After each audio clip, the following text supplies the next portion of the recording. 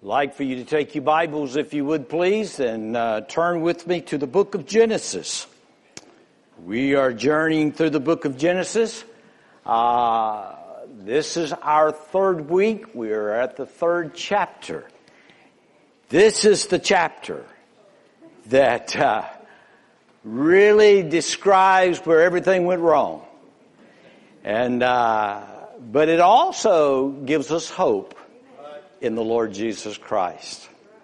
So with your Bibles open, I'm going to invite you to stand as we read Genesis chapter 3, and we're going to start with verse 7, and we'll go through verse 16. But we're going to look at the whole entire chapter this morning. Genesis chapter 3, verse 7.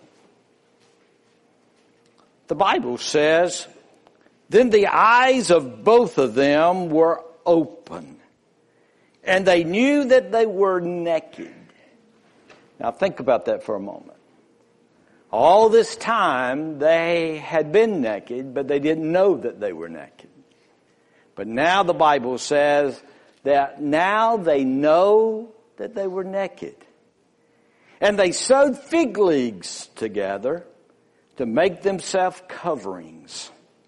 And they heard the sound of the Lord God walking in the garden in the cool of the day. Adam and his wife hid themselves from the presence of the Lord God among the trees of the garden. That was his first mistake, or his second mistake, that he thought he could hide from the Lord. My friend, the Bible reminds us you cannot hide from the Lord. And so if there's sin in your life today, my friend, I want you to know God is well aware of it. Listen to what the Bible says. "And they heard the sound of the Lord God walking in the garden of the cool of the day, and Adam and his wife hid themselves from the presence of the Lord God among the trees of the garden.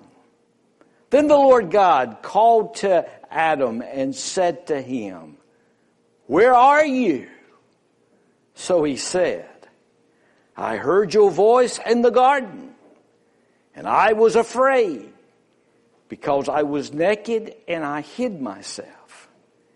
And he said, 'Who told you that you were naked? Have you eaten from the tree of which I commanded you that you should not eat?' Then the man said, 'The woman whom you gave to be with me, she gave me of the tree, and I ate it.'" Man, we're good at that, aren't we? We like to blame our wives. "And the Lord God said to the woman, 'What is this that you have done?' The woman said, 'The serpent deceived me, and I ate.' So the Lord God said to the serpent, 'Because you have done this, you are cursed more than all cattle, and more than every beast of the field. On your belly you shall go, and you shall eat dust, and all the days of your life. And I will put enmity between you and the woman, and between your seed and her seed. And he shall bruise your head, and you shall bruise his heel.' To the woman he said, 'I will greatly multiply your sorrow and your conception. In pain you shall bring forth children. Your desire shall be for your husband, and he shall rule over you.' Then in verse 17, then to Adam he said, 'Because you have heeded the voice of your wife, and have eaten from the tree of which I commanded you, saying, you shall not eat of it. Cursed is the ground for your sake. In toll you shall eat of it all the days of your life.'" Well, we're going to stop right there, but we'll look further on later on. Father, thank you for your precious word. And I pray, dear Lord, that today that your Holy Spirit will take your word, anoint it, and fill your servant with your presence. May the power of God be exercised and expressed in and through your messenger. I pray that you'll give us ears to hear, eyes to see, and a heart to respond. So, Father, may you have your will and your way in the life of this service. And may it be for one purpose, and that is to bring glory and honor to the Lord Jesus Christ. For we ask it in His name. Amen. Thank you. You may be seated. A couple of weeks ago, I was reading a newspaper, and the title of that newspaper, it said, "A Guilt Trip, a Thief Hated the Run for His Life." I thought it was interesting, and so I began to read that particular article, and it talked about this young 27-year-old man, that he was a manager of a store. And so one particular day, he stole $57,000 from the safe of that store. Therefore, he left, and he was on a run. In fact, he was on the run for almost 8 months. By his testimony, he said, that was the worst 8 months of my life. He said, everybody I looked at, I thought they were FBI or the CIA. He said, because it seemed like everybody I looked at, that they were looking at me in a curious way. And then finally he was caught. And he served for 5 years. He was given a sentence of 5 years. He said, I lost my family. I lost my job. I lost my home. He said, I lost my reputation. He said, I lost everything because of this one act that I had done. When I read that article, I thought that could have been the first chapter of the autobiography of Adam. Because it seems like that's exactly what he did. For one moment's pleasure, he plunged the whole human race into what is known as today as sin. Here in this passage of Scripture, I want you to think that it reminds us that there is something that is very special that we must all be reminded. That be sure your sins will find you out, the Bible says. And therefore, the Bible reminds us that whatsoever a man sows, he shall reap. I'm reminded of what an old country preacher once said many years ago, and it's been quoted many, many times. Sin will take you further than you want to go. It will keep you longer than you want to stay. And it will cost you more than you want to pay. My friend, we have this problem called sin. And it all goes back to this bitter fruit of that Adam ate. And there you began to notice that because of that, he experienced, and we as well experienced, a tremendous results of that aftermath. There's a couple things I want to share with you today. In your bulletin, you might want to follow along with me. I have 4 truths that I want to share with you as we study this passage of Scripture. We're going to discuss it tonight as we come together on Sunday nights and we share with one another. But the very first thing I want you to notice, go back to verse 7 and verse 8. And the very first thing that I want you to notice with me is the shame that they expressed. Listen to what the Bible says in verse 7. Then the eyes of both of them were open, and they knew that they were naked. And they sewed fig leaves together and made themselves coverings.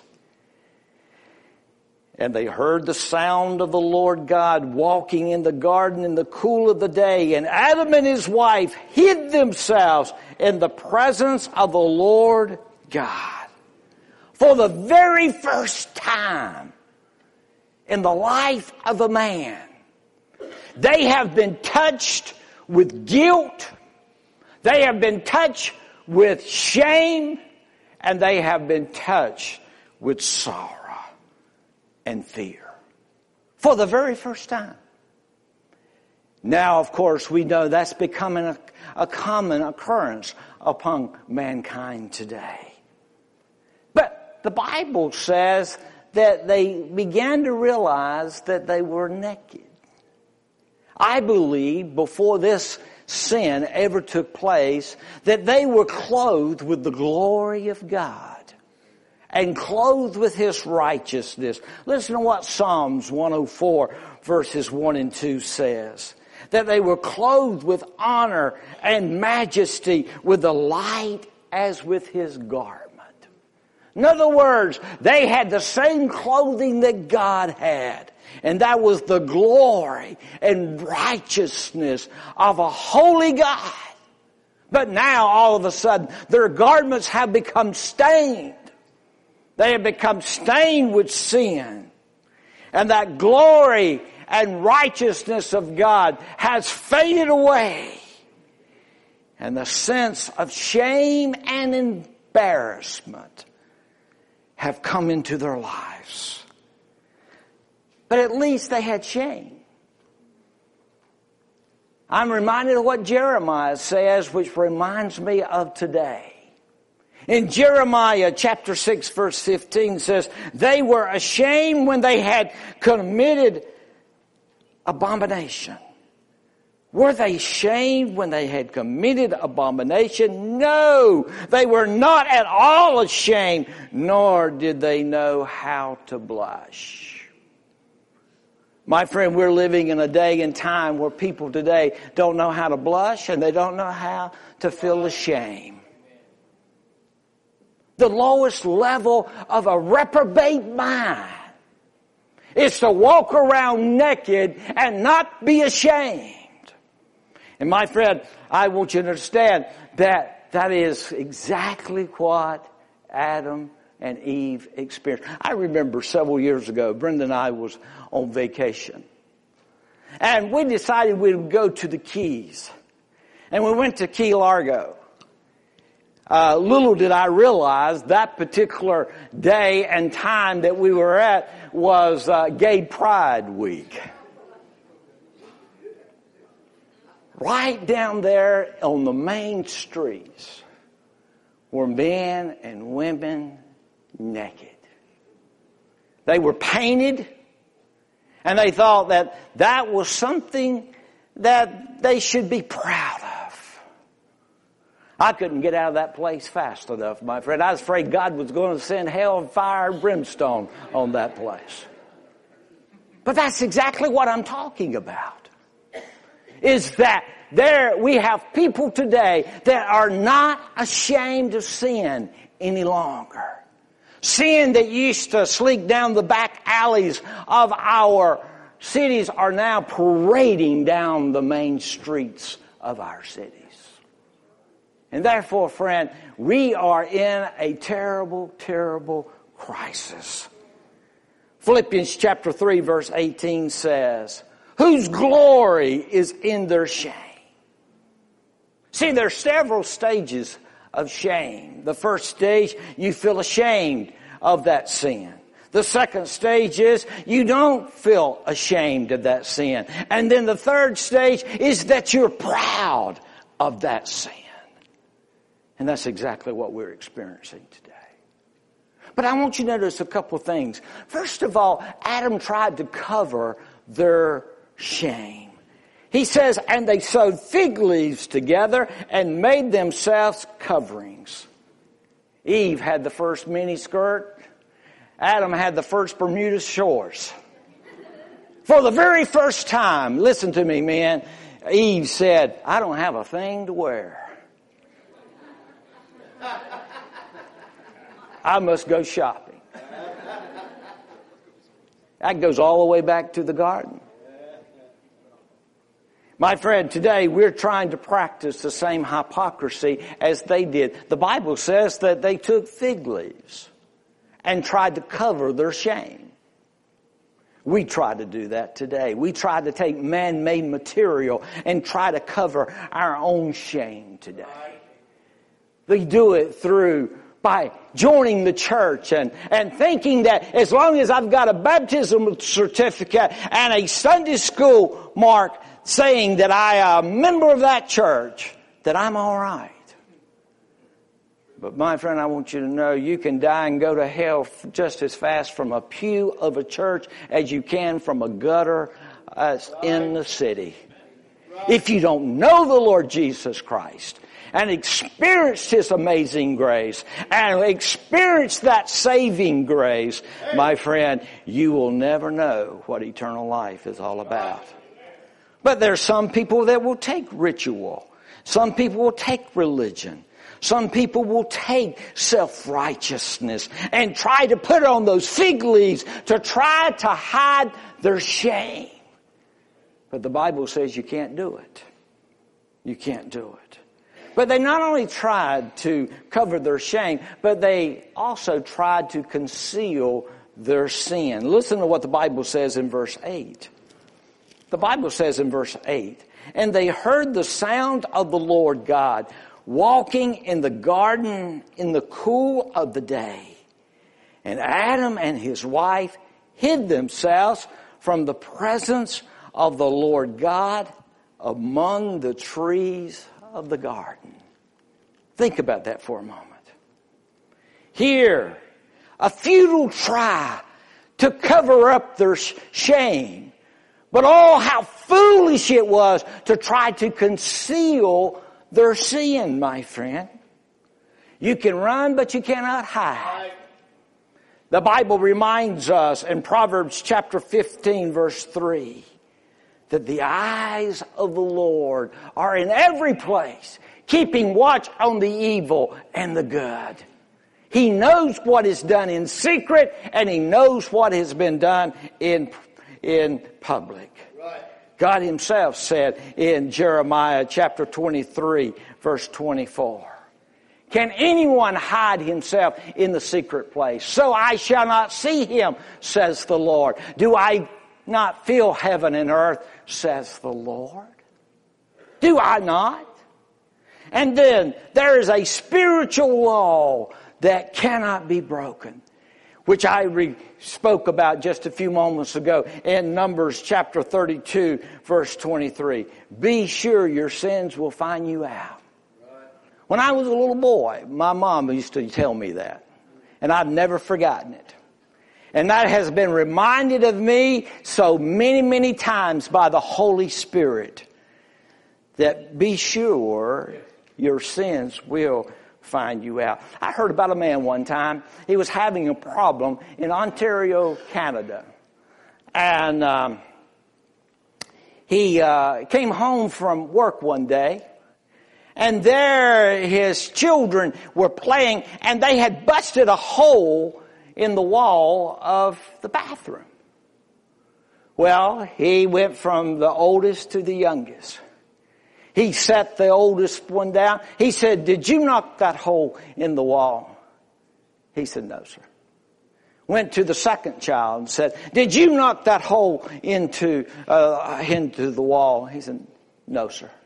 Went to the third child and same answer. Then he came to the little 3-year-old. He said, did you knock the hole in that wall? And that little boy says, what hole? My friend, I want you to understand that's exactly what we do with sin today. What sin? What are you talking about? What used to be a sin of yesterday is not a sin today. But my friend, I want you to understand God has not changed, and His Word has not changed. So the shame that they expressed.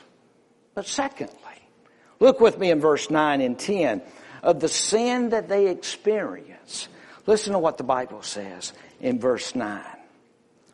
Then the Lord God called to Adam and said to you, where are you? That was an interesting question, wasn't it?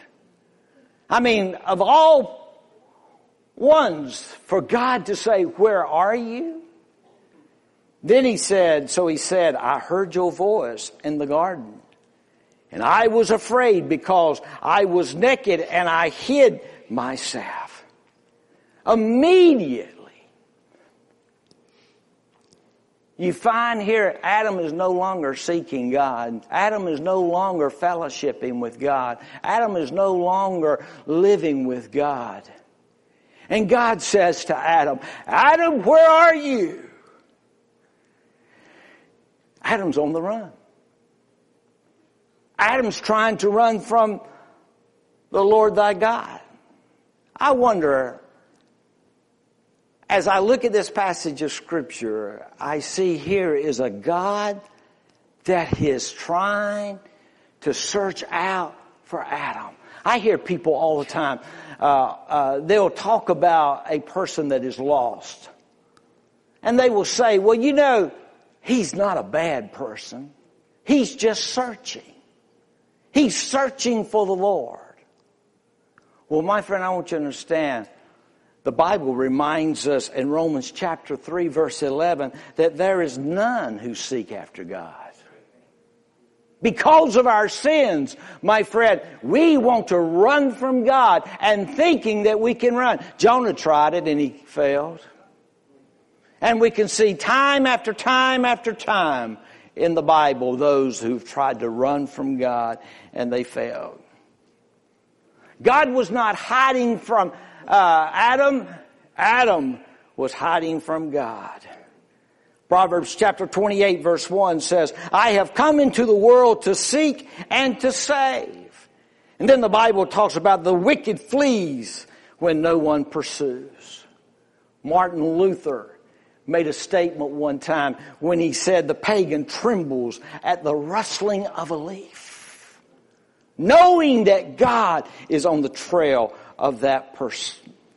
But think about it. The very first question that was ever asked of man, where are you? And then notice the answer. Here is a man that has been steeped in sin, stained with sin, and he has been separated by sin. What did Adam and Eve do?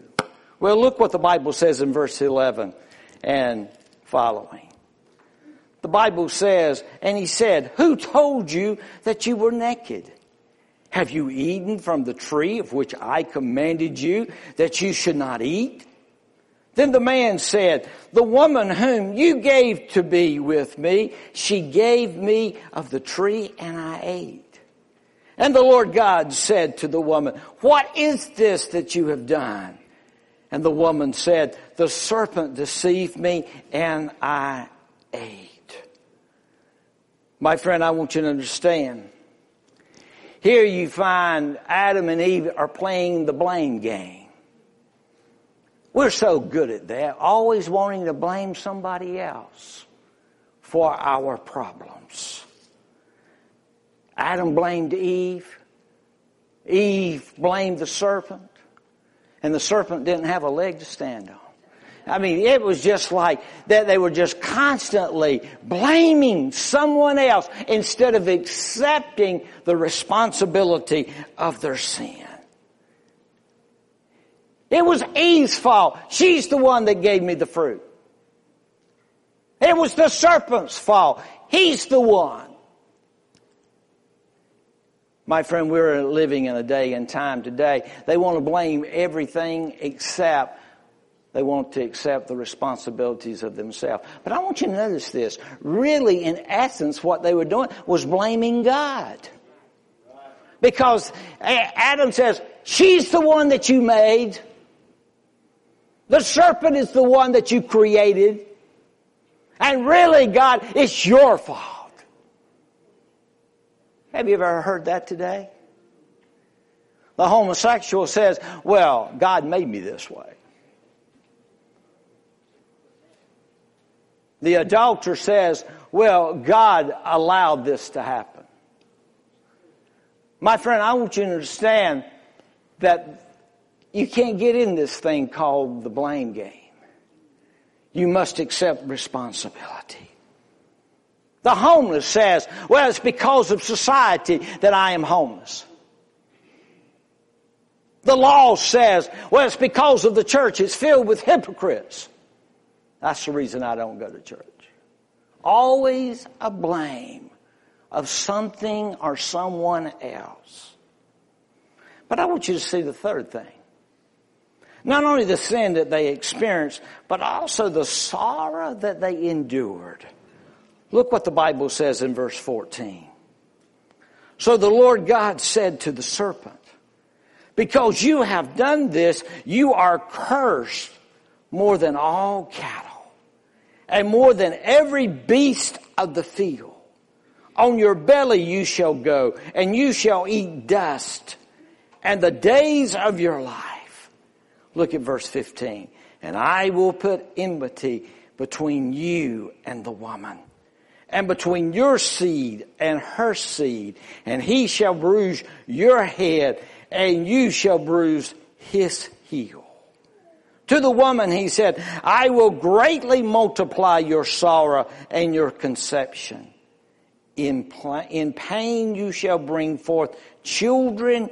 Your desire shall be for your husband, and he shall rule over you. Think about that for a moment. The time has come that the bitter pill of sin has been taken. Suffering now becomes the fruit of that bitter pill.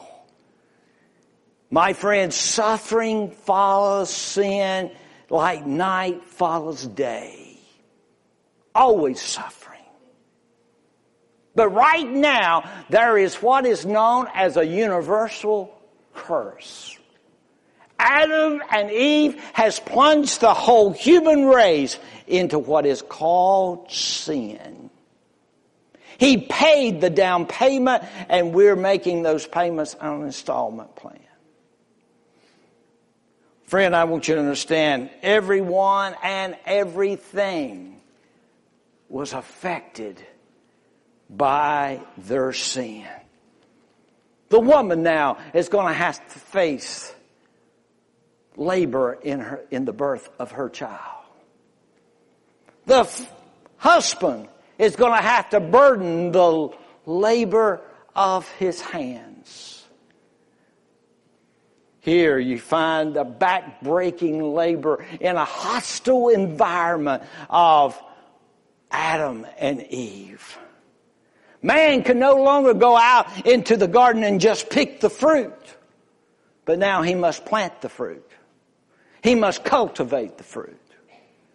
He must pick the fruit. He must harvest the fruit and peddle the fruit. It's a back-breaking experience. Heard about a man one time had problems of getting rid of his garbage. And so he came up with an idea that he would put all of his garbage in this brown paper box. And so he put all of his garbage within that box. And then he took some white, beautiful paper, and he wrapped that box. And then he went and he got a beautiful red bow and put it on top of that box. He didn't live far from the major highway, and so he went out and he put the box on the side of the road. It wasn't but just a few minutes that a car stopped. A man got out. He looked this way and he looked that way, and he picked the box up and he took off with that garbage. When I heard that story, I thought, that's exactly what Satan does. He puts garbage in a beautiful package, and thinking that that package is going to be something that you want, when you find out what you've got, you wished you didn't have. Friend, I want you to understand, here is something that is amazing. You began to notice the suffering and the pain and all the fears that comes to man was born right out of Adam and Eve's response to the temptation of the serpent. But the last thing I want you to see in closing, I want you to notice verse 15. If we're not careful, we'd close on a negative note. But I want you to notice that there is something that is positive found in verse 15. And that is what is I called a spectacular that was expressed. Listen to what the Bible says in verse 15. The Bible says, and I will put enmity between you and the woman, and between your seed and her seed. And he shall bruise your head, and you shall bruise his heel. Very quickly, let me share with you as I close 3 very important truths coming from verse 15. First of all, this mysterious conflict. He says, I will put enmity between you and the serpent, and the man, and the woman. The word enmity means conflict, means warfare. From that very moment, God declared war on Satan and sin. That very moment, we realize it today. We wrestle not against flesh and blood, but against principalities, against rulers of darkness. The Bible reminds us that there is a war that is going on between light and darkness, between righteousness and unrighteousness, between holiness and unholiness, between God and Satan. There is a war that is going on. You know what I'm talking about. You've experienced it and are experiencing it even today. There's a war that takes place. But then he talks about a mysterious conception. Look what he says in verse 15. The Bible says in verse 15, and between your seed and her seed. Now that's interesting. That's interesting. God is going to defeat the devil, and he's going to win the war, and the Bible says by her seed. Well, that's interesting because you go in the Bible and every time it's mentioned the seed, it always speaks about the seed of a man, not the seed of a woman. Because, friend, I want you to understand, technically and medically, a woman does not have a seed. She has an egg. It is the man that has the seed, and that seed is implanted into that egg, which brings forth there at that conception that there comes a child. But he was very direct in talking about her seed. How can a woman have a seed?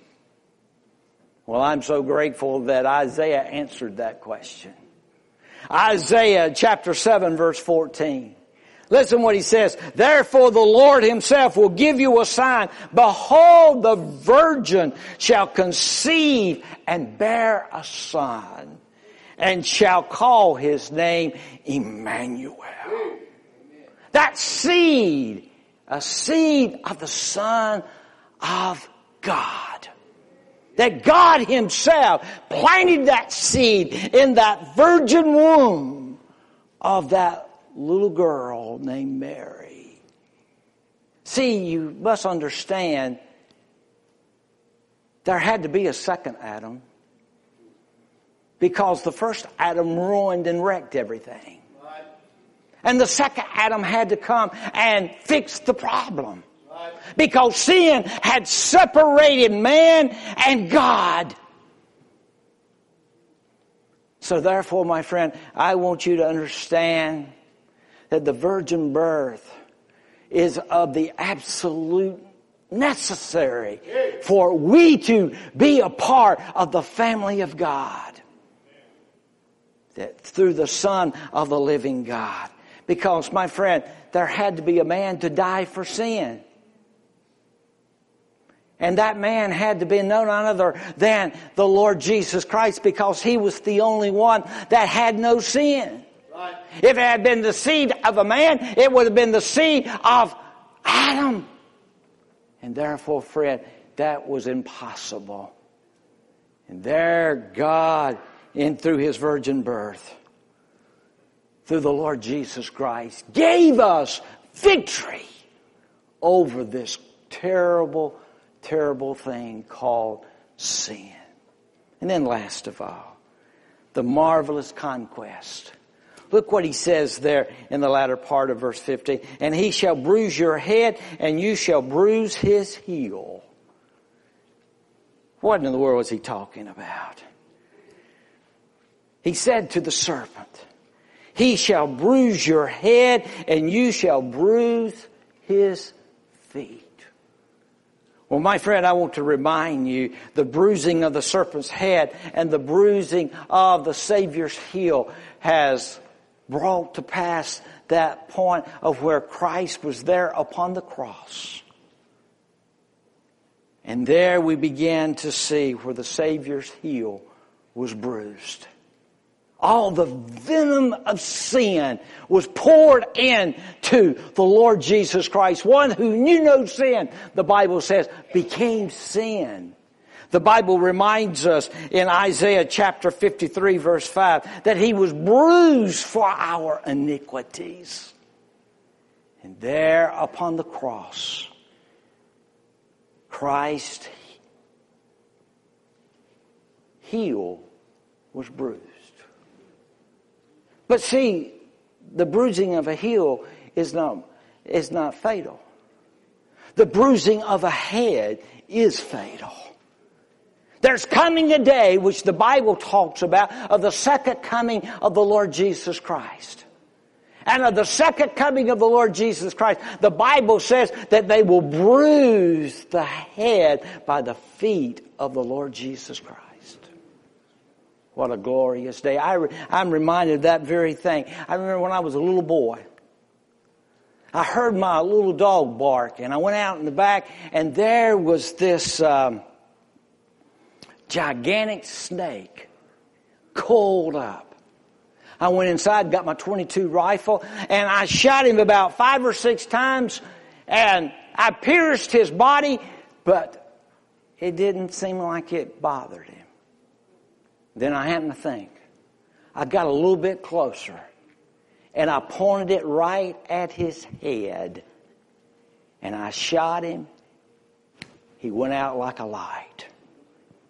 My friend, there's going to come a day when the Lord Jesus Christ is going to take His feet and bruise the head of Satan. And friend, never, ever, ever, ever again will we be in the battle that we're in today, because the victory has been won. Amen. Father, thank You so much for the precious word that You've given to us today. Lord, we have certainly realized and recognized of how Satan certainly tempted Adam and tempted Eve to plunge the whole human race into this terrible thing called sin. Even today, we find ourselves doing exactly what Adam does, or Adam did. And that's exactly try to cover our sins. I wonder if I'm talking to someone today, Lord, that there's sin in their life and they've never confessed it. Reminded that the Bible reminds us that if we confess our sins, You're faithful and just to forgive us and to cleanse us from all of our unrighteousness. Lord, the greatest confession that a man can make is confessing that he's lost and that he is in need of a Savior. And Lord, no doubt there might be someone here today that have never allowed Christ to be their Lord and their Savior. But today, they realize that Christ has given Himself in such a fashion that we might have life everlasting. So now may the Spirit of God move and work and demonstrate the mighty workings of the Holy Spirit. And we'll praise you in Jesus' name.